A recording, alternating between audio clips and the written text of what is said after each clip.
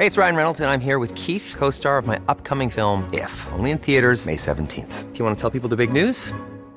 All right, I'll do it. Sign up now and you'll get unlimited for $15 a month and 6 months of Paramount Plus Essential Plan on us. MintMobile.com/switch. Upfront payment of $45 equivalent to $15 per month. Unlimited over 40 gigabytes per month. Face lower speeds. Videos at 480p. Active Mint customers by 531.24 get 6 months of Paramount Plus Essential Plan. Auto renews after 6 months. Offer ends May 31st, 2024. Separate Paramount Plus registration required. Terms and conditions apply if rated PG.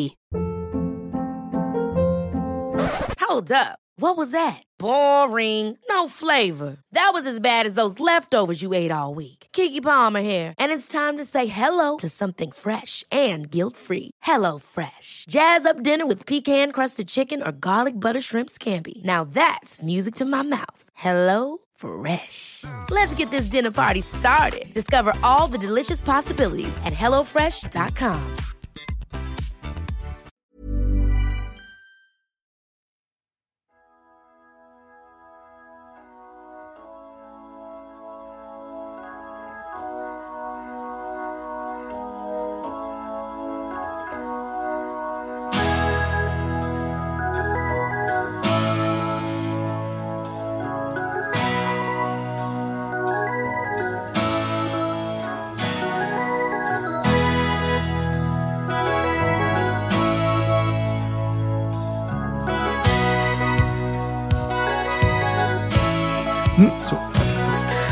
Okej, då säger vi hej och hjärtligt välkomna till den här veckans handbollspodd i regi av Avkast. Det är jag, Emil Sjölin, som sitter här. Med mig har jag Charlie Sjöstrand och Josef Pujol.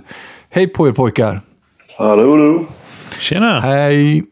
Vi har ju precis kollat in en liten EM-final där det planenligt blev norsk vinst. När halvtidsvisslan göd så kändes det som att det skulle bli en walk in the park för Norge. Så blev det inte riktigt. Fransyskorna bjöd på starkt motstånd. Förutom det så har det ju hänt både det ena och det andra. Det smällde ju till en bomb när Ljubomir Vranjes, eller jag vet inte hur mycket bomb det var. Det kanske var ganska väntat. Men ja, han fick i alla fall foten ifrån IFK Kristianstad och de gör ett gammalt beprövat knep på att ta in Uffe Larsson där. Och sen så har vi ju också den största av dem alla, Bella Guldén, som tackar för sig. Så att det blir ju ett jävla fullmatat avsnitt det här.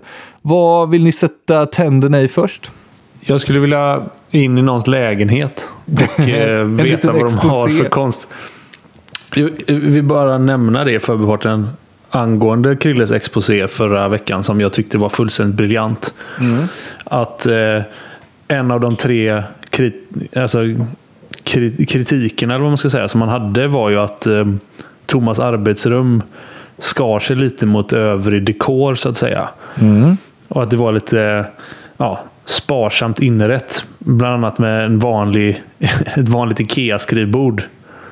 Det är oerhört härligt att det inte var ett IKEA-skrivbord utan att det givetvis var dansk design för alltså så otroligt mycket mer än vad jag någonsin hade gett. Orimligt mycket pengar för ett skrivbord. Var det 25 000 det kostade skrivbordet?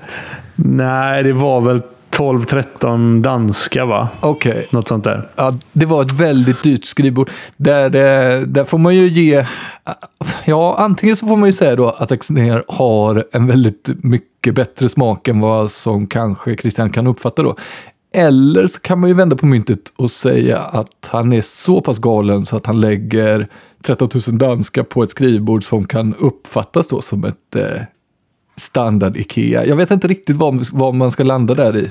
Ja, som vanligt så lägger jag mig mitt emellan svart och vitt i den berömda gråzonen för att det är jag som inte förstår dansk design då tycker ju att det ser ut som ett IKEA-skrivbord. Så att jag förstår ju Krilles spaning, men jag förstår ju också hur det måste koka i någon som har köpt ett skrivbord för 17 lax. Att någon tror att liksom så här kommer jag i min skräddarsydda Hugo Boss-kostym och få höra att den ser ut som Dressman. Ja, det är inte kul. Nej, speciellt inte när det är mitt under ett brinnande mästerskap och bara kanske så här, någon kommer efter en match och bara du, fan, Avkast-podden där, de snackar om din lägenhet. Har du hört det? Och Thomas bara, nej, jag har ju annat för mig, fattar du? Ja, för att de säger att ditt skrivbord är ett fult billigt skrivbord. Va? Fult billigt? Det skrivbordet som jag klickat hem på någon jävla auktionssajt för 20 000. Nej, men det fattar man ju att han reagerar på. Mm. Ja, nej, i övrigt har jag inga... Du kan köra körordningen som du vill där, Emil, egentligen. Vi kan väl ta det senaste först, eller betar av EM, så är vi färdiga med det. Det här oändliga mästerskapet. Herregud vad länge det har hållit på. Ja, det tyckte man ju på förhand var bra. Du vet, don't play the players och allt sånt där. Lite extra luftigt schema och så. Men i och med att mästerskapet så pass tidigt dog för Sverige var det ju lite svårt att hålla lågan uppe, tyckte jag. Ja, det bidrog ju heller inte med den obefintliga inramningen. Jag måste säga det. Det blir ju som att kolla på träningsmatcher varje gång. Ja, handboll är en publiksport. Eller all sport är en publiksport. Man kan fan inte ha sport utan publik egentligen. Det tar bort alldeles för mycket. Nej, jag håller med dig. Så att vi kan ju beta av det. Finalen. Ja. Det jag vill säga om finalen är att det finns ju en analys. Men den analysen blir ju ganska meningslös eftersom Frankrike inte vann.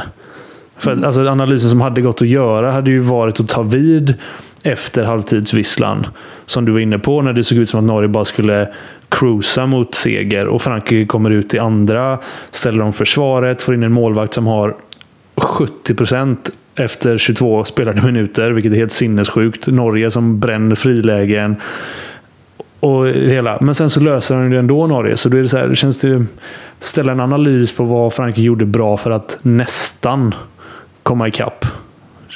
Det faller ju lite. Mm. Men om vi ändå ska prata lite om det. För vad Norge gör bra, det vet vi ju. Det är ett jävligt bra försvarsspel och sen springa som fan och kontra. Och sen om de hamnar i uppställt spel, ha en jättebra Nora Mörk. Och världens bästa spelare Stina Oftedal. Ja, precis. Också. Det hjälper till. Och världens största talang i Reistad. Ja, alltså, de har ju ett fantastiskt lag och kan ju till och med byta ganska generöst liksom, mellan yttersexer och det ena med det andra. Spela lite utan Nora och så. Så att nej, det är klart att lite som Charlie är inne på att vi hade ju Norge som solklar favorit. De har darrat i en halvlek mot Danmark och en kvart 20 minuter mot Frankrike sett genom hela mästerskapet. Väl. Och vinner ju helt förtjänt.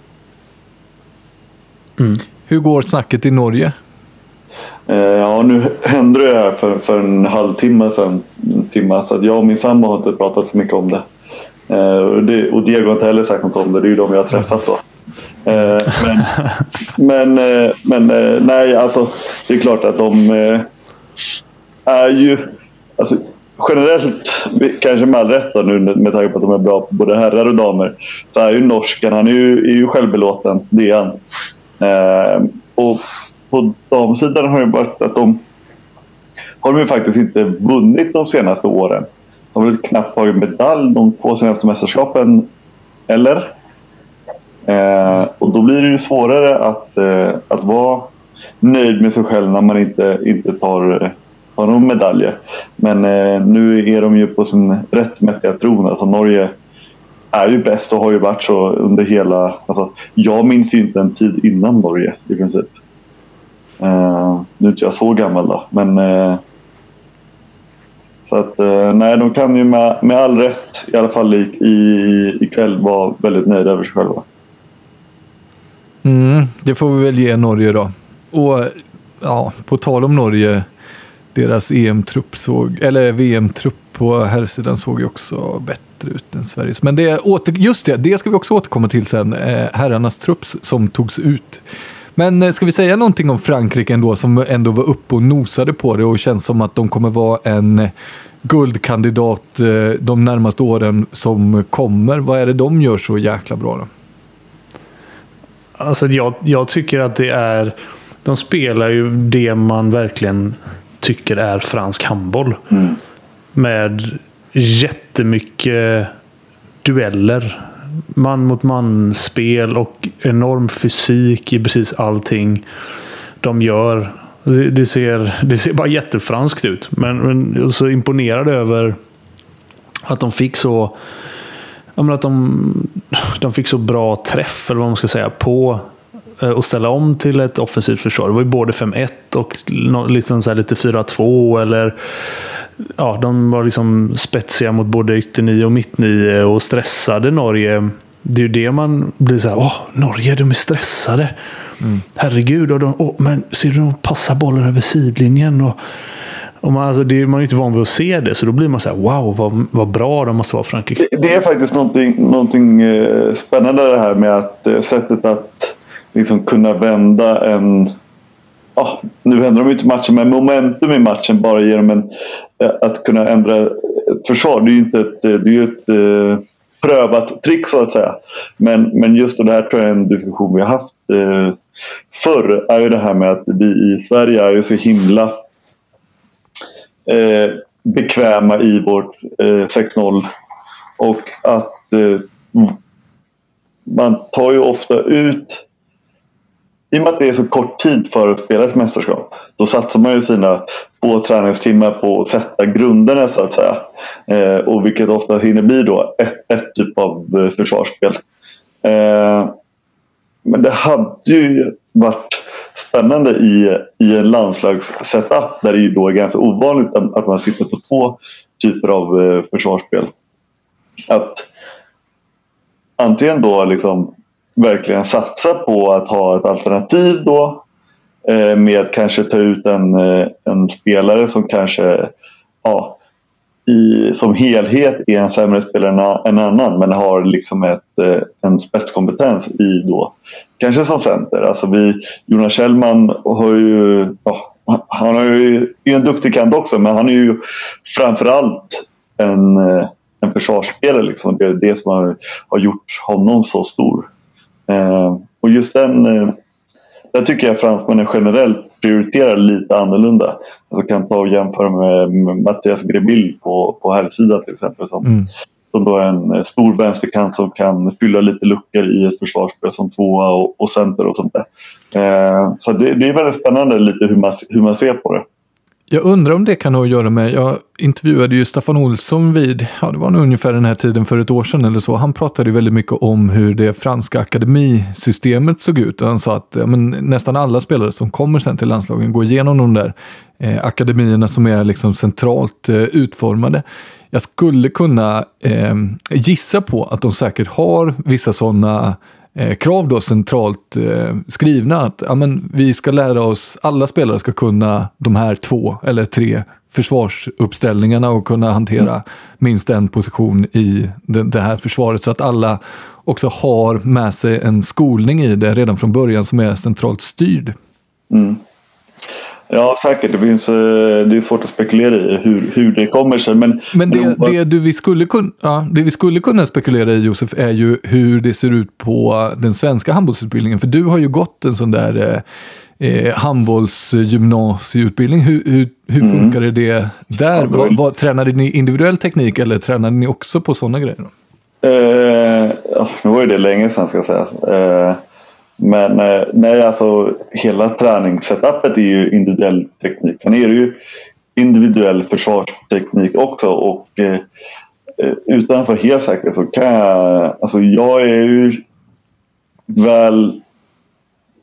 jag har bra koll på de teoretiska grunderna i alla typer av försvarsspel. Sen om det är för att jag är en handbollsnörd, eller om det var något som jag faktiskt lärde mig i gymnasiet, det blir jag väldigt osäker på nu. Men det är ju helt klart, jag kan inte spela försvarsspel för det, så att säga. Men du kan inte spela i något försvar. Nej, nej, det är helt klart. Alltså jag tror att det måste. Det hade varit märkligt om inte liksom det hade varit en del av någon typ av plan liksom, inom handboll. Jag tar på mig att kolla upp det. Jag jobbar ju trots allt på en sån skola. Så att det sen tycker jag, alltså jag vill inte heller höja, om vi nu håller oss i franska damerna idag. Det är min diskmaskin som piper lite i bakgrunden här bara. Jag vill inte hylla ihjäl deras 5-1-försvar för att det var liksom inte revolutionerande, och Norge bränner, alltså de bränner rena frilägen, och ja, det är väl Frankrikes förtjänst att de stressar upp norskarna så de skickar ut bollen över sidlinjen. Ja, det är ju det försvaret är till för, men de spelar ju sig till så här bra lägen, och målvakten är helt fenomenal. Så att de har ju lite flyt också, och jag tycker nästan att jag kände efter 5 minuter kände jag fan vad de hade chansen här Frankrike och sumpade det. För de gör ju inte mål på känns som de inte gör mål på 5 minuter. De har världens chans att Norge blir lite ställda, lite tagna på sängen av omställningen i det här försvaret. Målvakten kommer in, får momentum. Och Frankrike, de bara pissar ju bort det. Alltså deras högerkant, jag såg henne bränna 4 riktigt bra kantlägen. De gör tekniska fel, de skjuter i fel läge. Så att det är så här, Frankrike ska ju nästan... Ja, bra taktiskt, det går inte att förneka, men de ska ju vara glada att Norge tog så lång tid på sig att skärpa till sig liksom. Annars hade det inte blivit match överhuvudtaget. Men där tror jag också att apropå där är det faktiskt en liten kulturskillnad. Nu har jag fått en liten inblick och pratat en del om fransk handboll genom att spela med Luca Ballura. Just det där kring hur man prioriterar försvar på ett försvarsspelare och liksom tanken om försvar. Alltså till exempel då Luke som är en liten kantrotta. Han tycker det är helt sjukt att inte alla gubbar stannar kvar och plockar returerna. Medan vi i Sverige får lära sig att kanterna ska tjuva och mittsexan ska också kunna tjuva, så ska de 3 som är kvar då, 9-metersspelarna, plocka returer. Och där tror jag, kan jag tänka mig att han offrar lite spelare genom att i och med att han anpassar då för sitt försvarsspel, så tvingar han sig spela med de spelarna som kan hantera det bäst, och då kanske offra lite på målkvoten framåt då i dagens match. Utan att jag kan inte påstå att jag har bäst koll på exakt vilka som ska spela hur och var i det franska damlandslaget. Men så kan jag i alla fall tänka mig, med tanke på det. Ja, det gav ju verkligen effekt bakåt liksom, att inte då att försöka rida på det momentet liksom. Solberg i mål, jävligt bra också såklart. Slog mig nu när jag satt och funderade på Solberg, målisen och kanten, och sen kom att tänka på att vår förbundskapten heter Solberg. Är de släkt eller? Vet man det? Bra fråga. Det vet jag inte. Det är Solberg är ju vanligt namn. Ja, det kanske var. Ja, just det. Statsministern. Anna Solberg, statsminister.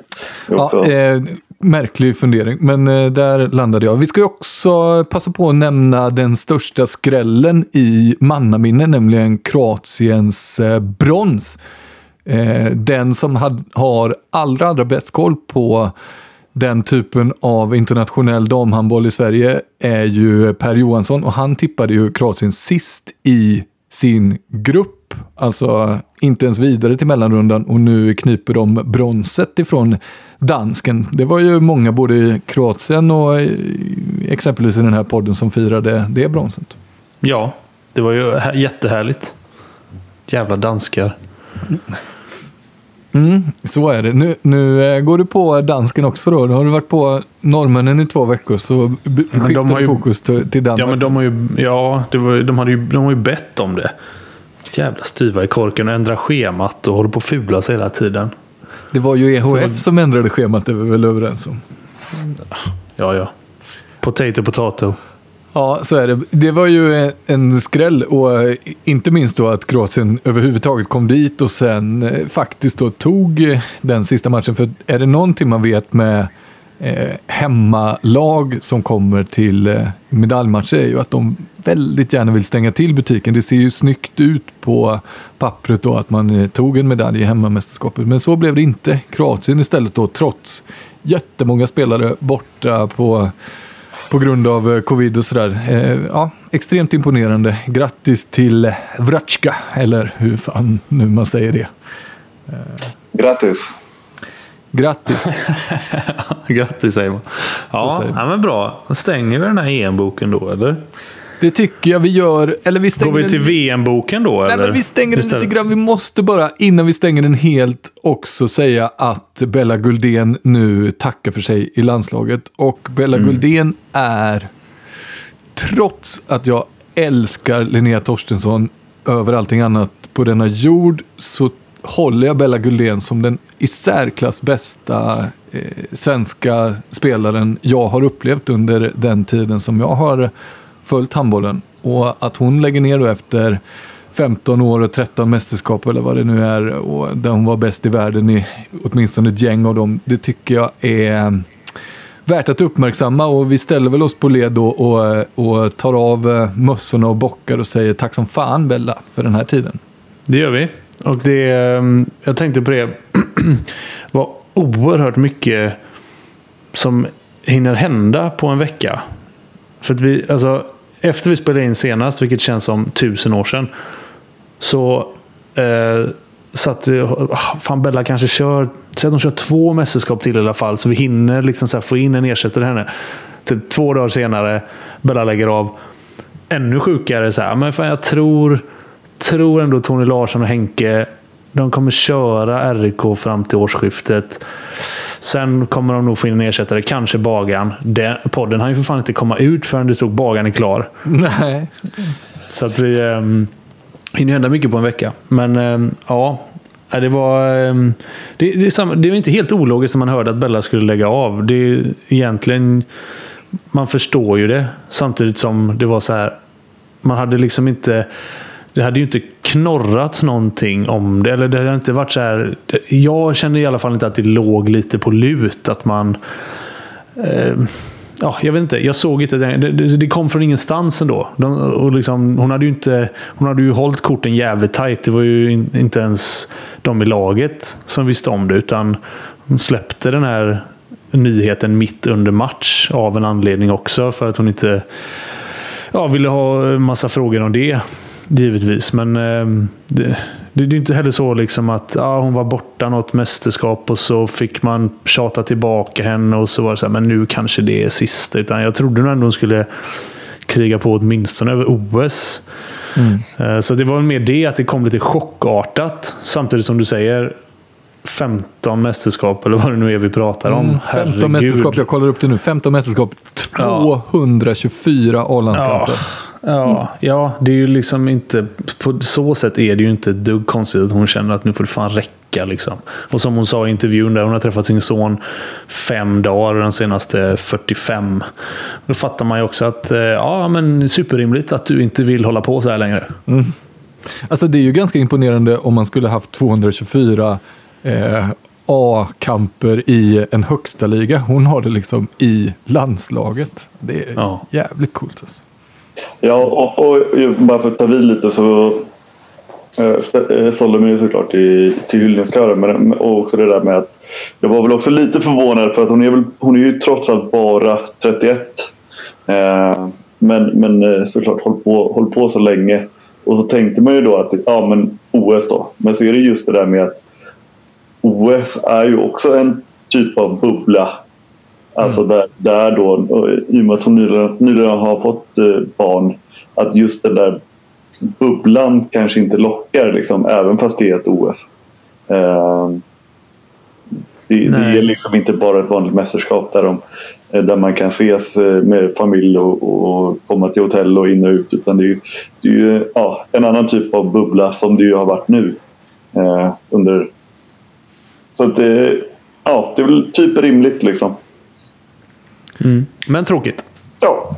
Verkligen tråkigt. Och verkligen tråkigt för alltså svensk handboll överhuvudtaget. Men ännu tråkigare och tydligare kanske för det svenska A-landslaget nu då, som måste ersätta Bella över en natt, höll jag på att säga. Men nästan så. Och det gör man ju inte. Man kommer ju behöva ersätta det på det sättet som man alltid säger om man frågar en tränare så, men hur ska ni ersätta de här 100 målen som försvinner i den här spelaren nu. Ja, men vi får sprida ut det på flera andra. Och det är ju så man måste ersätta en världsstjärna som Bella Gullén. Det går ju inte att plocka in en annan i den rollen. Det måste ju spridas ut på fler då. Ja, och sen så även en aspekt som jag... Alltså det är ju också det här med att när det är... Vem kan slå... Är det Foppa och Anja eller vilka ska man slå nu? Och det ska vara en handbollsprofil med. Så är det ju typ Staffan Olsson, Magnus Lander och Bella Gullén. Alltså hon är ju utanför banan också ett välkänt namn och en stor profil. Och liksom, jag kan tänka mig när det kommer till reklamsamarbeten och sånt där från förbundets sida att då är Bella ett namn man kan slänga sig med. Liksom, att de har inte stenkoll på kanske Thorleifsdotter eller vem det nu är liksom. Även om de kanske förhoppningsvis kommer få det. Men det är ju en profil. Sen är man ju, om man ska liksom fortsätta spekulera det, så undrar man om det här kommer bli en dominoeffekt av hennes avhopp. Om det är så att Hagman också, ja precis, alltså just Hagman, Jamina och Bella har väl varit en sån trio som har hållit ihop jäkligt tajt. Om de också känner att vad fan pallar jag det här då? Alltså av samma anledning. Alltså för Jamina åtminstone har ju också en liten knodd där hemma. Inte för att man måste lägga av den anledningen, men av samma anledning som Bella, att man har varit med jäkligt länge och så känner man att okej, då tackar hon för sig. Ja, hur länge pallar jag då? Och så ja, och vi, som sagt, det går att växla in, men inte... Ja, precis. Och vi som sitter utanför är ju lite så här, ja, men kan inte chilla lite då? En nu och så en efter nästa. Och så kan vi liksom veva... Ja, precis. Kan vi veva in lite pö om pö sådär. Det som talar för att Jamina fortsätter ett tag, tycker jag, eller tror jag, spekulerar fritt här nu, men är att hon har ju lite mindre belastning i sitt klubblag i alla fall. Det är lättare att spela i Sävehof i SOE än vad det är att spela Champions League. Hon spelar ju 4 matcher om året plus slutspel och sen ett gäng träningsmatcher däremellan. Ja, så belastningsmässigt så borde det ju funka. Men det är många pusselbitar som ska sitta för att både en klubblagskarriär och en landslagskarriär ska funka. Och det är ju Sveriges herrtrupp väldigt starkt präglat av. Så fick vi den övergången gjord. Så kan vi ju snacka om herrarnas trupp då som släpptes nu i dagarna och som ska spela VM 13 januari tror jag till 31. Ja, och så lite EM-kval där precis innan. Och det är ju en trupp där det är... Ja, visst, det är en del vi känner igen, men det är ganska mycket nytt. Ska jag riva av den lite snabbt? Jag gissar att de flesta har koll på stommarna, men jag kan säga det ändå då. Målvakt, Palicka, Aggefors och så Johannesson. Vänster 6, Vanne och Pellas. Mitt 6, Max Darj, Fredrik Pettersson och Anton Lindskog. Höger 6, DP, Daniel Pettersson, liten poddfavorit, och Walter Krins. Och sen så har vi vänsternio Alfred Jönsson, Jonathan Karlsbogård, mycket nytt. Och sen så har vi mittnio Gottfridsson, Klar och från vår alldeles egna handbollsliga Jonathan Edvardsson. Och sen höger 9, där har vi Albin Lagergren, Linus Persson och Lukas Sandell. Vad är de spontana reaktionerna när jag läser upp den här truppen? Ja, spontant. Oj, vad mycket nytt. Det känns som en generationsväxling här med på något sätt. Men den känns god. Gör den inte det? Känns inte som massa pigga pojkar som ska in här och bevisa massa grejer. Och att det saknas en del household names. Det är ju ändå så här, vi kanske ska highlighta de stora namnen som inte är med. Också. Jag roade mig med att ta ut en trupp med spelare som inte är med. Alltså, jag tror ju att den truppen med spelare som inte är med men den är minst lika stark som den truppen som nu är uttagen. Är det Marcus Alm? Kim Andersson? Nej, men lyssna här. Det är Äpplet Thulin i mål, Tolbring till vänster, Ekberg, Hampus Olsson till höger, Lukas Nilsson, Simon Jeppsson på 9, Olle Forsell, Sunnefelt, Konradsson på mitt 9, Kim Andersson, Pontus Zetterman på höger 9, Stycket, Nielsen, på mittsex. Det är fan ingen dålig trupp. Nu är det ju... Nej, men du får ju alltså, vissa av dem är ju inte uttagna. Vissa av dem har tackat nej. Nej, jag bara tog ut så här, om vi ska sätta den här truppen mot en annan trupp med spelare liksom, som skulle kunna... Men det som det säger mig är ju att vi har en himla fin bredd i svensk handboll. För det som jag reagerar på är att det är såklart att det är ett gäng då som man har tackat nej av diverse olika anledningar. Eller som är skadade och inte kan vara med. Men samtidigt känner man ju inte att det är någon... Man tänker ju inte så här, vad fan, vi tvingas att ta med den där jävla Jonathan Eversson då. Utan man tänker ju mer så här, fan vad kul att det var en öppning på honom som fick chansen. För det ska bli jävligt spännande att se. Precis, och kul att se Alfred Jönsson som jag inte har sett sedan han stack till Tyskland i princip. Men han måste ju vara... Varför skulle han inte vara svinbra? Skit i att det var tråkigt att Lukas inte är med, men det här kan säkert bli jättebra. Och Karlsbogård vet jag ju är bra. Och Karlsbogård har vi ju snackat om. Alltså han har ju varit, inte i år med lite skador och så, men förra året Lemgos bästa spelare liksom. Och alltså det var mål i massor och veckans lag bara varannan match kändes det som. Men att det är ändå kul att han får möjligheten att verkligen ta en tröja liksom. Skitkul. Och stycket är inte med, men Anton Lindskog är med som snart kommer skriva på för Flensburg. Ja, och som har tuggat på i Bundesliga i x antal år liksom. Ja, så jag håller med dig. Det är ju kul att det verkligen är så att det finns så jäkla många att välja på. Sen är det ju... jag vet inte om... Det är svårt att säga. Alltså det är ju en smaksak vilken spelartyp vilka du väljer då. Om du bortser från de som har tackat nej, som bevisligen hade blivit valda men som har själva valt att inte vara med. Men, men jag håller med dig precis. Man tänker så här, Tolbring alltså. Han är inte uttagen. Så tänker man, nej fast det går ganska bra. Vann gjorde 13 sist och Pellas han är ju bra. Så man är inte orolig för det. Det som man kanske är ju att det är så här, det är ändå mycket...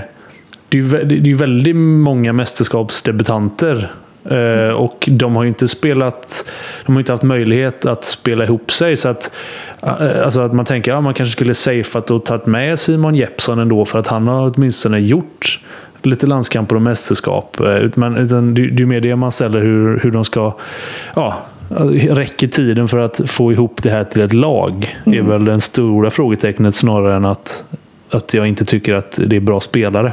För att fatta det kort. Samtidigt som det då kanske passar sig i och med att vi har en ny förbundskapten, och även om de nu hade en samling med match mot typ Kosovo och något annat bra gäng, så är det ju ändå mycket nytt liksom när det kommer till spel säkert och sånt. Så att det är liksom den grunden är ändå ganska tunn liksom. Ja, och jag får lite samma känsla som, och det är ju lite grann en efterhandskonstruerad känsla, för jag hade den inte inför, men inför Christian Andressons första mästerskap, när det var en hel drös med spelare som tackade nej, och det var liksom men också så här, det nya Sverige, när Albin Lagergren var med för första gången, och det var liksom Palicka och Äpplet i mål, och Mattias Andersson hade tackat nej och Tobbe Karlsson hade tackat nej, och så var det så här, men fan, när vi satt och pratade om att vi ens skulle få svårt att kvalificera oss för mästerskap, och så kom det här VMet eller vad det var, och Sverige spelar som det är typ det roligaste jag har sett det svenska landslaget spela. Jag tycker aldrig de blev så... Va? Eller EM, va? Ja, det var det nog. 2016 kanske. Kan det vara det? Ja. Alltså jag tyckte aldrig att det svenska landslaget blev så roligt och så bra som de var i mästerskapet. Man hade förväntningar på dem efter det hela tiden, att fan, så bra som de var där, och nu har Kim tackat jag också, och herregud vad bra det här kan bli. Och Kim, ja precis. Och så blev det aldrig, jag blev aldrig riktigt lika förtjust eller liksom positivt överraskad igen, trots att vi faktiskt går och tar ett silver i EM liksom, så tyckte jag ändå att fan vad härligt det mästerskapet var, och vad coolt det här nya landslaget var. Det var ju till och med du, Schelin, du var ju eldologer om någon, det var ju liksom det härliga landslaget, eller vad fan du kallar dem. Ja, men det var ju väldigt, väldigt kul att titta på det landslaget. Ja. Och lite grann som sagt, jag hade inte känslan inför, men nu i efterhand så kan jag ju se tillbaka och tycka att shit vad positivt överraskad jag blev och vad coolt och vad entusiastiskt och vad piggt och nytt och fräscht allting kändes. Och jag får lite grann samma vibbar här när jag liksom, de spelarna du läser upp för mig känns ju precis som att, alltså det förutsättningar finns ju för att det ska vara exakt samma driv och glöd och glädje och liksom så här nyhetens behag i den här truppen. Och det hade varit jävligt roligt om man kunde få till det. Fan vad glädjande. Jag gick in här och var lite dyster ska jag säga. Jag tog din... Charlie vi brukar med på det. Ja, verkligen. Ja, det känns som att vi har bytt personlighet du och jag, Charlie. Jag känner av läget lite grann. Det viktigaste är i alla fall att du och jag är på motsatt sida. Ja, men det... Så om du är lite om du är yin så är jag yang och tvärtom. Ja, men du håller på att vinna över mig. Då ställer jag den raka frågan så här. Vad ska vi ha för förväntningar på det här laget?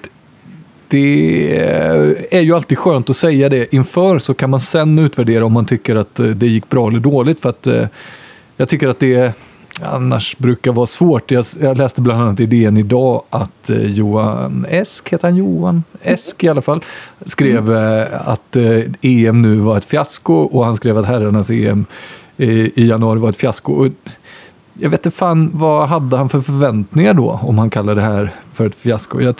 Därav är det bra att slå fast förutsättningarna, för att vi var ju enade om att Sveriges mästerskap var ganska bra utifrån förutsättningarna. Liksom varken bättre eller sämre än förväntat. Och därför vill jag veta nu, för den här truppen, vad är rimligt att önska sig och förvänta sig i ett VM? Ja, alltså jag har... svårt att säga, jag har inte verkligen stenkoll på grupper eller spelträd eller alla andras trupper och så. Där man vet ju att Tyskland det är många som har tackat nej. Men alltså jag tror väl inte att Sverige kommer vinna. Det tror jag inte. Och jag skulle bli förvånad eller positivt överraskad om de tog medalj. Det skulle ändå bli, alltså med tanke på Spanien, Danmark, Frankrike tror jag kommer vara bra, och norsken och så vidare liksom. Det är väldigt många väldigt bra landslag, men precis där bakom där hoppas och tror jag att eller där ska vi vara, och sen får jag hoppas och tro att vi kan komma liksom bland de främre i det sjoket av lag som är bakom. Spela placeringsmatch som 5-6. Det har varit bra. Ja, men jag tycker nästan att vi kan unna oss att återkomma till det här innan mästerskapet drar igång. För jag känner lite grann som du är inne på, Josef, att man har liksom inte... Jag har i alla fall inte hängt med i alla svängar. Hur ser det ut i de andra trupperna? Tyskarna, som du säger, det vet man att många har tagit nej. Men vilka är det? Vad kommer de med för trupp? Hur resonerar kroaterna?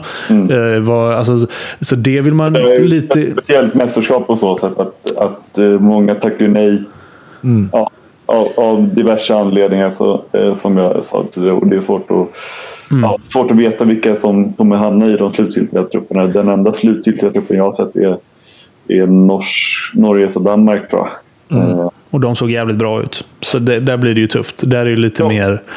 Där finns det ju den här rutinen i lagen av att ha spelat många mästerskap och gjort det framgångsrikt ihop. Och den kommer vi ju inte upp i Sverige. Det gör vi ju inte.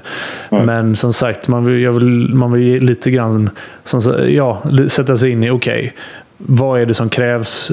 Vilka får vi i main round? Hur ser de trupperna ut och sådär? Så det vill man suga lite på. Men just om vi bara diskuterar trupputtagningen, så var det, jag höjde på ögonbrynet, och sen var det så här, så insåg jag att det var inte för att jag tyckte det var en oförtjänt uttagning, utan kul att se honom, precis som Josef sa. Så att, rolig truppen då, tycker jag. Glädjande, och vi får ju anledning att återkomma till det här. Som sagt, vi har ju mellandagarna där, lär vi ju spela in något avsnitt, och sen så har vi ju något efter nyår där, så att det är åtminstone 2 avsnitt till vi kan snacka om det här. Men vi kan väl bara, innan vi rundar av den svenska truppen, också nämna någonting om stycket är ju inte med på grund av att han spelar Champions League i mellandagarna, och ville ha lite ledigt efter nyår där. Och då sa Solberg nej till det. Och därav blev det inget stycke i den här truppen. Jag vet inte om sista ordet är sagt där, men det är ju känslan när man tittar på det utifrån. Men sen så har vi också ett par, 3 gubbar där. Lukas Nilsson, Ekberg och var det Arnesson också, va? Som tackar nej på grund av coronaläget i världen. Jag har inte riktigt hört dem precisera vad det är med coronaläget, förutom att man skulle ju kunna då, det var Lukas Nilsson som sa det till Flinken, gissar jag, på Aftonbladet. Byta alla handlar, tror jag. Ja, just det, så var det. Han just det, sa jag att det var då att risken att hamna i karantän nere i Egypten och inte få komma hem till familjen som var det som han tyckte gjorde det ovärt att åka då. Vad tycker ni om den, att tacka nej till ett mästerskap på grund av det läget i världen? Ja, alltså jag tycker framförallt att det är väldigt svårt att förstå vad de syftar på utan att då säga att det är rätt eller fel, så att säga. För att det är ganska rätt att säga coronaläget i världen, så att säga. Alltså det kan ju, så det är väldigt svårt att ha någon egentlig åsikt om, utöver att jag tycker att det är väldigt tråkigt såklart, och att man gör alltid vill att alla ska vara tillgängliga, hur spänd jag nu är på den truppen som det blev då. Men ja, alltså det är klart att man kan ju spekulera i att det här också kanske då är ett tråkigare mästerskap att spela. Nu ryktas det väl visserligen om att det ska vara publik på,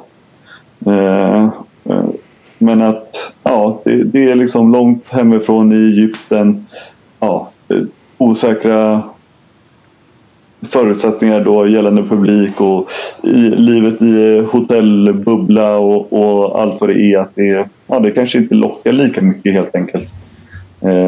Och sen var det nu en är som får bägarna att rinna över, och vilken anledning man säger utåt. Det vet jag inte exakt vad de menar. Nej, det ska bli spännande. Det ska också bli spännande att se vad de här återbuden ger för vad det innebär för framtida uttagningar. Om det är men jag respekterar det till fullo, eller om det är okej, du använder det här som svepskäl, då kommer jag köra på andra vänsternior fortsättningsvis, Lukas. Det ska man ju bli spännande att se om hur det här tas emot liksom. Ja, för tidigare så har ju svenska landslaget haft modellen att man har frågat igen och igen och igen när spelare säger nej. Ja, vissa. Vissa, ja. Och det problemet med det, eller vad man ska säga. Jag aldrig dig, Charlie. Trots att du tackar ju nej. Ja. Jag tackar ju... Ja, precis. Jag tackar ju ja. Tackar nej. Ja, precis. Jag har lagt av i landslaget. Jag har redan förkunnat den här podden. Tjena Staffan, jag vill inte vara med längre. Nej. Nej, men det jag skulle säga var... grejen då är ju att det har ju varit så jävla stora stjärnor varje gång som säger nej. Alltså, det är ju svårt. Det är självklart att man vill ha med en Kim Ekdahl, Durie-figur eller Kim Andersson. Men här är det ju lite, vi har ju varit inne på det. Truppen är ju, eller vad ska man säga, urvalet till att ta ut en trupp är ju mycket, mycket bredare nu än vad det varit tidigare. Det finns ju många som är på ungefär samma nivå. Sen kanske det skiljer lite i nivå på vissa jämfört med andra och sådär, men det går ju liksom plocka ut 2 högerkanter som är riktigt bra utan Ekberg, även om han är liksom världsklass på sin position. Samma går det på vänsternio, samma går det på mittnio då. Jag håller med Charlie där. Det ska bli intressant att se hur Solberg ställer sig till det här framöver, för med tanke på hur han behandlade styckets ledighetsansökan då, när han sa så att nej, men om du inte vill vara med hela samlingen då vill vi inte ha med dig alls. Det är ju en ganska offensiv hållning, får man lov att säga. Så att jag var lite osäker faktiskt om det där också berodde på någon slags det där med stycket, man kanske ska förtydliga, han bad om 2 dagars ledighet för att han kunde träffa sin familj, för att annars skulle inte han kunna göra det på jag vet inte hur många veckor, men ganska många, till och med månader tror jag. Och att en sak som jag inte riktigt tyckte framgick var om det var att de var om det också var ett lager i alla fall, att de var oroliga att stycket eventuellt skulle kunna komma utifrån då in i bubblan med någon typ av smitta. Ja, det är inget jag har läst i alla fall, men det kan säkert bidra. Det blir ju ett jävla konstigt år överhuvudtaget. Det är ju många parametrar som man i ett vanligt år inte hade behövt ens ta ställning till, så att det kanske bidrar, inte vet jag. Ja, men man ska väl säga det att just i det fallet hade man ju förstått det som att det inte förändrade situationen framöver i alla fall. Att stycket vill ju fortfarande vara med i landslaget, och Solberg kommer ju han är fortfarande med och konkurrerar som alla andra, om jag har förstått det rätt. Men det finns en risk eller chans då, beroende på vilken synvinkel, att de här spelarna som nu får chansen verkligen tar den och imponerar, och liksom, så stark konkurrens är det ju ändå i Sverige. Men vi får se helt enkelt. Så är det. Där lämnar vi VM-truppen för den här gången då, och så vänder vi blicken mot vår alldeles egna lilla handbollsliga, där storklubben IFK Kristianstad till sist tyckte att resultaten var så svaga så att Ljubomir Vranjes fick foten. Om vi pratar att Bella är det största landslagsnamnet, så är Ljubomir Vranjes onekligen det största namnet i handbollsligan, och nu får han inte vara kvar längre, utan Uffe Larsson, precis samma som körde interimuppdraget senast, glider in och ska få styr på den här skutan. Vad har ni att säga om det? Var det rätt eller fel att kicka Jubbo? Jag tror att det var det enda man kunde göra. Så att rätt, om du ska ha en mentometerknapp på mig. Ja, vi var ju inne lite på det när vi pratade om Sota Eklunds avträde senaste gången, att det finns ju några begränsade grejer man kan göra som klubb när man vill vända liksom, när man känner så här, fan nu är vi på botten, vi har tagit alla möten, vi har liksom ändrat de taktiska grejerna vi kan ändra, nu behöver vi en drastisk förändring. Det är ju antingen att plocka ut då några spelare om man tycker att det är det, och så ersätta dem. Det har de ju gjort också, ska jag säga. Ja, de börjar ju faktiskt. Ja, med Jabala och Birkefelt och spelare som de inte var nöjda med och inte tyckte passade in av olika sätt liksom. Ja, så egentligen så fanns det kanske inte så himla mycket kvar på paletten att måla med mer än den uppsägningen då. Ja. Nej, och alltså, som sagt, rätt eller fel är svårt att svara på, men det man kan säga är i alla fall att det har ju egentligen från första början inte varit ett smärtfritt giftermål så att säga mellan Vranjes och IFK.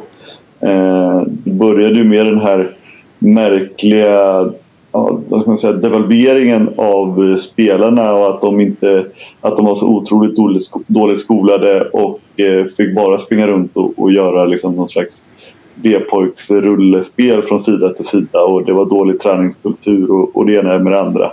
Så det har ju skavt lite från första början och sen aldrig riktigt lyft.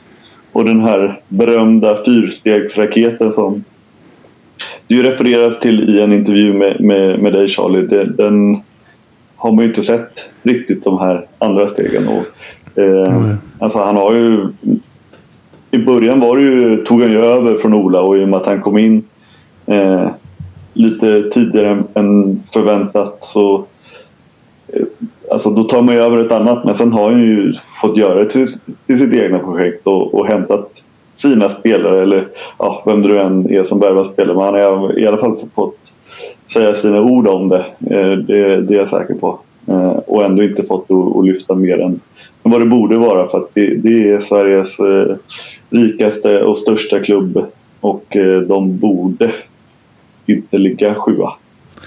Kristianstad själva hade ju sagt att det är Sävehof som är störst och rikast och vackrast. Men jag förstår vad du menar. Ja. Hade de det? Inte under Nicolas Larsson i alla fall, va? För då hade de ju en mer... Eller det kanske är kvar, men då uppfattade jag det i alla fall som att de hade en lite tuffare och mer offensiv framtoning. De skulle vara Sveriges häftigaste handbollsklubb och så vidare. Och tittar man ekonomiskt så är de ju absolut de som lägger störst kaka på sin personalkostnad. Och personalkostnaden i en idrottsförening av den här typen är ju i stort sett spelare. Självklart. Man ska inte lägga ord i någon annans mun. Jag bara menar att det är också när man vinner 3 eller 4 raka SM-guld, då vill man gärna ha den svansföringen. När det går lite dåligt så vill man gärna inte stå och säga att vi är störst, utan men det finns faktiskt andra. Men det är också nu jag lägger ord i munnen på dem nu. Det var bara onödigt. Men jag nej, jag kommer av lite. Du kanske har, Josef. Nej, men att vi spekulerade ju lite om för några år sedan att IFK, ingen klubb kommer någonsin kunna rubba dem, men när de ändrade från en direkt avgörande SM-final till bästa av 5 med hemmaplansfavör och sådär. Men det har ju gått snabbt ut för det väl att ta i liksom, men de är helt fast ändå. Där. Ja, men det har ju gått snabbt. Alltså det var ju från toppen till åka ut i semi, och sen nu blev det ju inget slutspel överhuvudtaget i våras som alla vet. Men jag tror att det snarare har förlängt om man säger Jubbos respit än något annat. För att jag tror inte de hade fått ihop det. Det är så jäkla lätt att sitta här nu och prata om det, vad som hade hänt och inte.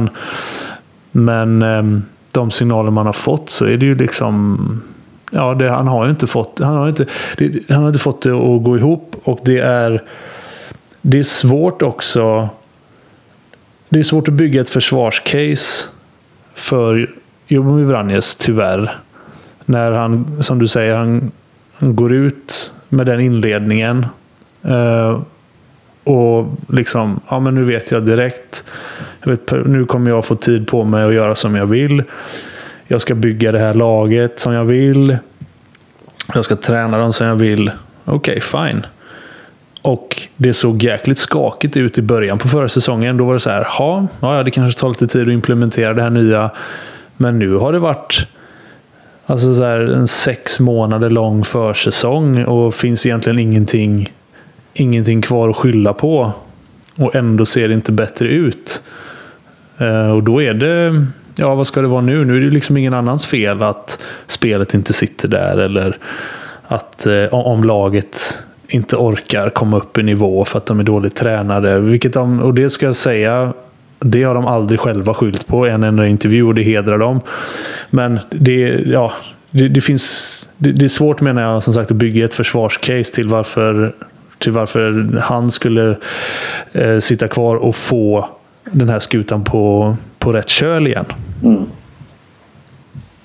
Det hade ju varit enklare om det hade varit tydligt att det är en sak som de oftast faller på. Men nu är det nästan så att det är olika detaljer varje match. Att det är någon grej som klappar igenom den ena matchen och den andra matchen och så. Då är det ju svårare att se att om man bara åtgärdar den där grejen, då kommer det flyga igen. Det jag funderar på är vad IFK Kristianstad saknar mest från sin absoluta storhetstid. Om det är Nicolas Larsson som var liksom den starke mannen i föreningen, eller vad man ska säga, och drev liksom projektet IFK Kristianstad framåt, eller om det är sportchefen Samuelsson där som ju klev av ungefär samtidigt då som det började gå lite sämre, eller om det är tränaren Ola Lindgren, eller om det är spelarna i truppen, eller vad är det liksom som man saknar mest? Det här blir ju spekulation, men vad tror ni? Det blir väldigt mycket spekulation, och jag har egentligen ingen aning om hur projektet Kristianstad går, om man ser till liksom det affärsmässiga. Det är klart, jag antar att det går åt helvete för dem med tanke på en pandemi, och den vet jag inte om Nicolas Larsson hade kunnat göra så mycket åt. Men så att man får väl tvingas väl i alla fall svara någon av de andra, så att säga. Alltså för att det är svårt att peka finger på varken ena eller andra. Men det man kan säga är att även om när då Ola och var tränare, man pratar om att det är klart de har den största budgetet och största hemmaplaner och får alla domslut med sig, vilket det får de kanske fick de även under Jumbo, men att det var inte så enkelt som man kanske fick det att låta ibland, att det var ett självspelande piano med de bästa truppen, med de bästa spelarna och bästa hemmaplanen som bara vann 80 matcher i rad liksom. Så det är väl hans legacy har väl om inte annat förbättrats rent sportsligt sedan han lämnade. Ja, sen har vi förstått, alltså det var ju oundvikligt att göra sig av med Ola Lindgren också. Jo, det är så. Men du är en annan femma, så att säga. Precis. Nej, alltså fasen var det så här. Man måste ju ha väldigt god insyn för att kunna avgöra om den nya styrelsen är kass eller om Jesper Larsson är en dålig sportchef, eller vem, alltså här, man ska peka på en syndabock, och det är svårt, och förmodligen är det tråkiga svaret att och det tycker jag Jeppe sa bra i intervjun, att det är aldrig ens fel när det går dåligt, utan det är naturligtvis en kombination. Men om jag tycker ändå att man kan ifrågasätta, och det har vi gjort, att de här värvningarna, det känns ju inte riktigt som det var ju inte det gamla IFK, man fick bättre snurr på det, fast det är också många värvningar som är så här, man känner, det här hade nog gamla IFK fått att funka. Alltså jag kan fortfarande inte säga att Simon Birkefeld på förhand är en dålig värvning, men det lyfter ju fasen aldrig. Om vi bortser från liksom de värvningarna som har kommit in, och om det har lyckats eller inte, så är det så här, den truppen IFK Kristianstad har nu, den truppen IFK Kristianstad hade förra säsongen, den ska ändå vara bättre. Man ska göra bättre med det materialet. Och därför tycker jag att det sportsliga... Precis, och därför liksom det största problemet är det sportsliga, vad man får ut av truppen.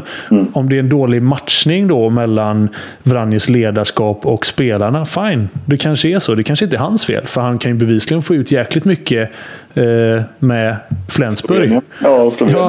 Precis, så det behöver inte vara att han är en dålig tränare, men det har ju inte funkat mellan den här spelartruppen och den här tränaren, och där är problemet. Så att en annan tränare som hade fått ut mer av materialet, det hade gett mer arbetsro och liksom varit lättare för samtliga inblandade. Och mitt i allt detta så är det liksom pandemi och ekonomiska bekymmer och allt vad det är. Men det är det ju för alla. Och det är lite det jag menar med att det har ju skapats lite från början liksom. Det kom lite snett på det liksom direkt från starten, så att det är ett tråkigt svar, men det är ju en liten mix av allting som du säger, och att det gick lite galet från första början liksom. Jag låter er vara sportchef och styrelse nu då, och så föreställer vi oss att Uffe Larsson är en i alla fall inte jättelångsiktig lösning, och så tänker vi, vem skulle ni sätta dit på tränarposten liksom för att ta över sen då, när interimperioden är över? Jag har inte sett någonstans hur lång man tror att den kommer bli, men nej, det är nog jäkligt oklart alltså. Allting känns ju oklart, och det är ju pandemin en direkt orsak till. Att det inte finns, även om vi ska inte lura oss själva, det är ju fortfarande en ekonomiskt stark förening, men det är ju inte alls som det har varit i vanliga fall. Liksom. Nej, verkligen inte. Och jag menar så här, det är ändå ett litet tecken att man gör sig av med spelare och har svårt att hitta ersättare Det finns inte de pengarna, och det är inte bara att välja på översta hyllan bland tränare heller. Men om vi ändå i juletider pratar vad man ska ha på sin önskelista, så tror fasen att de vill ha, eller jag hade velat ha Christian Andresson som tränare för ett IFK Kristianstad. Varför skulle inte det vara en bra grej, tänker jag då? Ja, och precis, och jag får väl hålla med, för det alltså, man får inte glömma bort att det är Sverige liksom, och vilken hylla vi kan välja på, utan det kommer ju bli en inhemsk tränare eller en svensk tränare, kanske liksom norsk, men det blir ju inte Mike Machulla, utan man får ju se vart man är, och då är ju såklart Christian Andresson den just nu mest meriterade lediga tränaren, kanske ihop med typ Staffan Olsson. Alltså tänk om det blev Mike Machulla. Alltså så jävla... Alltså så här, Jubbo går, Mike Machulla tar 2 raka Bundesliga-titlar med Flensburg. Jubbo får lämna IFK. Mike Machulla, det är svinet. Bara, jag går ner 100% i lön. Bara jag får komma till Kristianstad och vinna. Tänk om det blir Mike Machulla. Ja, men är inte Staffan Olsson lite kittlande? Jo, så det kittlar säkert. Faktiskt inte ens tänkt på honom förrän nu. Men han är ju definitivt ett namn som jag tror de kommer tänka Precis. på. Ja, för det är också så här, man tänker ju att de har ju också lite den bilden av sig själva, eller vi har ju också den bilden att det är ju de namnen vi pratar om. När Sota får lämna RIK, så pratar inte vi om Christian Andresson och Staffan Olsson. Men när Kristianstad gör som en tränare, så pratar inte vi om men Bagan är ledig, utan då är det ju Christian Andresson, Staffan Olsson, eller ska Ola Lindgren komma tillbaka kanske. Det är ju de namnen. Magnus Andersson som förlängde nu då, så det är ju kört. Men så det är ju verkligen, man tänker ju att det är något av de stora svenska namnen. Men det är ju samma där, det är ju fast en ekonomisk fråga. Det kanske inte finns det utrymmet, särskilt inte om du ska betala Jubomir Vranjes i ett år till, eller vad man nu kommer överens om att det kostar att lösa en tränare från sitt kontrakt. Nej, det är ju väldigt spännande där att se hur en sån... Man kan ju använda det här som ett lackmuspapper lite på hur hårt den ekonomiska krisen har slagit idrottsföreningarna i coronatider. Vad IFK Kristianstad tar in för tränare nu och vilken budget de har att röra sig med. Det ska bli intressant att se utifrån det perspektivet också. Sen har man ju ingen aning om vad det kostar att plocka in exempelvis Andresson nu då. Alltså hade man försökt plocka honom samtidigt som Reineke Löwen gjorde det, då hade det ju varit tvärkört. Det hade varit omöjligt. Men vad det kostar nu när han har bestämt sig för att flytta hem till Sverige, och så det kanske är jättemycket billigare nu än vad det var tidigare. Staffan Olsson har jag ingen aning om heller. Det där är ju... Du är ju beroende, tror jag, av det låter, externa sponsorer är ju fel, för det är ju fasen alla sponsorer, men du behöver liksom en punktinsats. Man hör att liksom, det är en sponsor som går in och köper en spelare åt den som man behöver, eller en tränare. Då är det liksom inte, det är ingenting som, det finns inga pengar över den här budgeten för att ta in en sån tränare, utan det vill ju till att några stora starka företagsgossar är sugna på att liksom dunka in något. Och jag tror det var så det gick till när de kunde göra så med Ola Lindgren och ta in Jubomir Vranjes mitt under säsong exempelvis. Och då ska du göra det, ska du hitta folk också i den här ekonomin med IFK-hjärta som är beredda att liksom, men fan, vi tror verkligen på det här, vi vill ha in den här tränaren. Det är svårt att fråga samma gubbar eller tanter. Den här gången kommer det bli bra. Fan, det blev inte så bra det förra gången. Vill ni köra igen? Vi har... Precis. Nej, så det är som sagt, det är omöjligt att svara på, och jag tänker, visst, det är klart att Christian Andresson är inte lika het som han var då när han blev plockad av Löven, men nu är det så här, han å andra sidan, han har kommit hem nu och har förmodligen, gissar jag, ett svinbra jobb på den här banken i Eskilstuna. Ja, för man glömmer nästan bort att ska han flytta ner till Kristianstad och köra handbollsligan igen som han har varvat. Ja, och på ett sätt är det ju lika... Det är inte lika långt, men det är ju nästan lika långt till Kristianstad som det är till Tyskland på det sättet. Alltså, han behöver ju dra upp familjen hemifrån och de behöver vara på en helt annan plats. Alternativt att familjen bor kvar och han ska pendla fram och tillbaka till Kristianstad. Det är liksom inte löst i en handvändning. Så när Nej, det då är ska inte det vara som värt Stockholm det. och Örebro eller liksom Göteborg och Kungsbacka. Det är ju en bit mellan Eskilstuna och Kristianstad. Precis, och då fastnar man i det som vi också var inne på förra veckan, att det kanske inte är Christian Andressons allra högsta dröm längre att vara tränare för ett handbollsligalag, oavsett var, oavsett när, oavsett vilket. Alltså det kanske inte, som du säger... Det är inte Eskilstuna Sporthall liksom. Gamla Eskilstuna Sporthall. Då vill han och där platsar han ju inte. Det är ju Soran. Och Zacke. Ja. Det kanske blir Stocken ändå. Han är väl sugen. Ja, det hade fan varit en syn det. Bra. Det jag vill säga är att imorgon så är det ju IFK Kristianstad mot Alingsås. Det är ju en jävla match att se, åtminstone i ögonen på spelarna, om någonting har förändrats sen sist.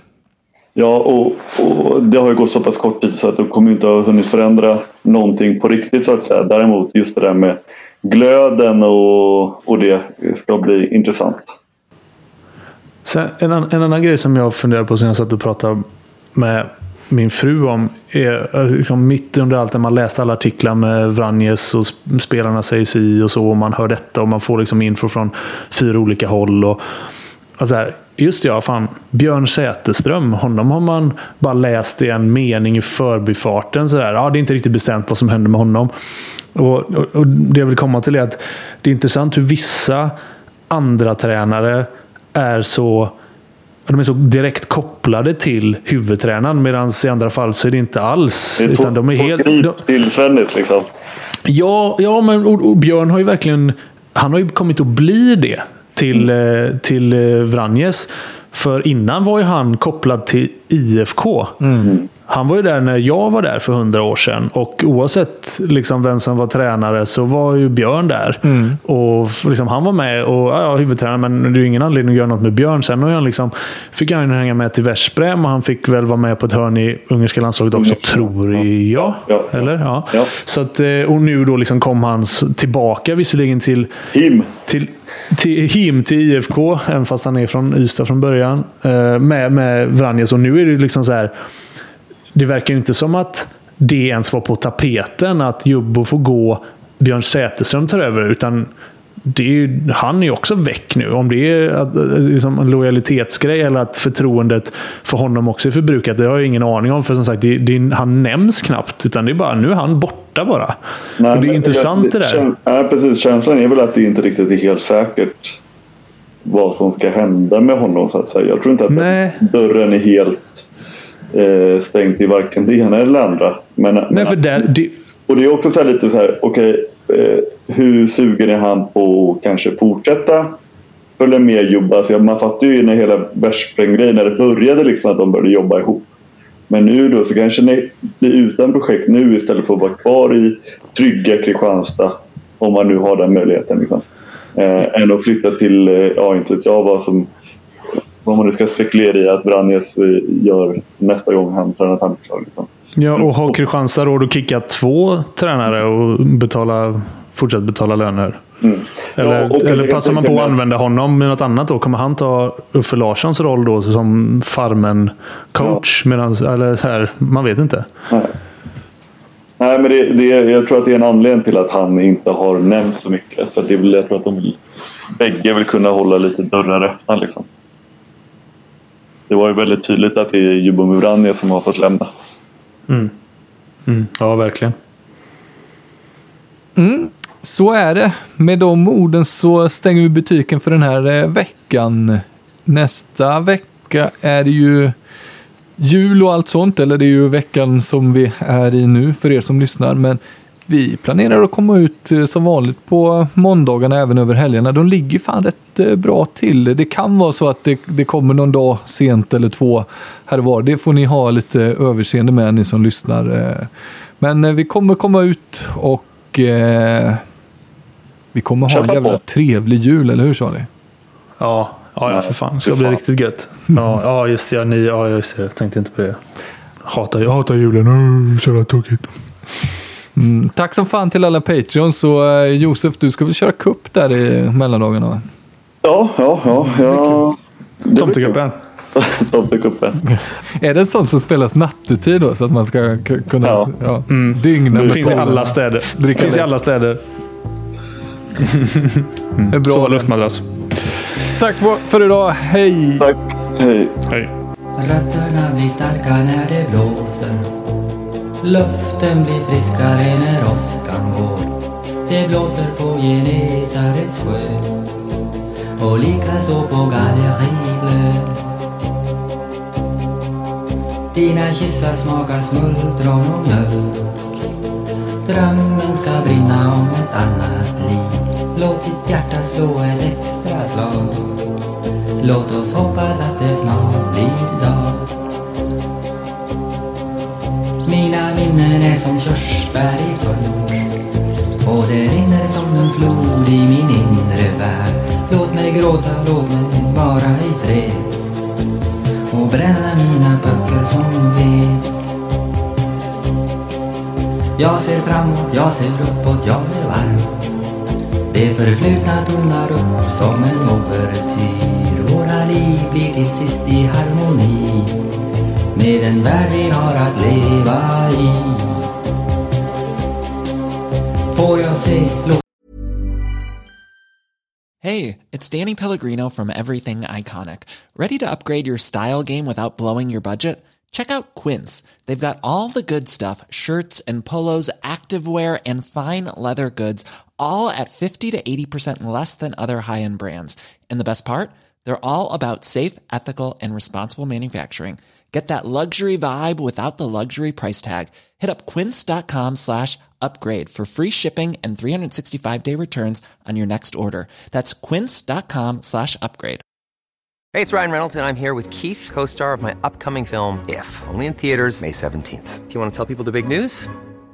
All right, I'll do it. Sign up now and you'll get unlimited for $15 a month and 6 months of Paramount Plus Essential Plan on us. MintMobile.com/switch. Upfront payment of $45 equivalent to $15 per month. Unlimited over 40 gigabytes per month. Face lower speeds. Videos at 480p. Active Mint customers by 531.24 get 6 months of Paramount Plus Essential Plan. Auto renews after 6 months. Offer ends May 31st, 2024. Separate Paramount Plus registration required. Terms and conditions apply if rated PG. Ever catch yourself eating the same flavorless dinner 3 days in a row? Dreaming of something better? Well, HelloFresh is your guilt-free dream come true, baby. It's me, Keke Palmer. Let's wake up those taste buds with hot, juicy pecan-crusted chicken or garlic butter shrimp scampi. HelloFresh. Stop dreaming of all the delicious possibilities and dig in at HelloFresh.com. Let's get this dinner party started.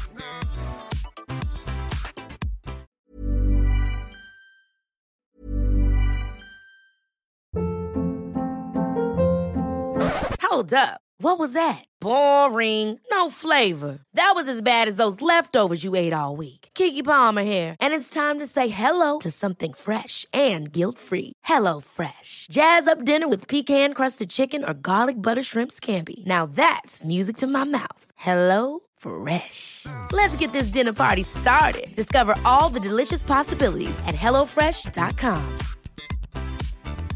When it comes to your finances, you think you've done it all. You've saved, you've researched, and you've invested all that you can. Now it's time to take those investments to the next level by using the brand behind every great investor, Yahoo Finance. As America's #1 finance destination, Yahoo Finance has everything you need, whether you're a seasoned trader or just dipping your toes into the market. Join the millions of investors who trust Yahoo Finance to guide them on their financial journey. For comprehensive financial news and analysis, visit yahoofinance.com. The #1 financial destination, yahoofinance.com.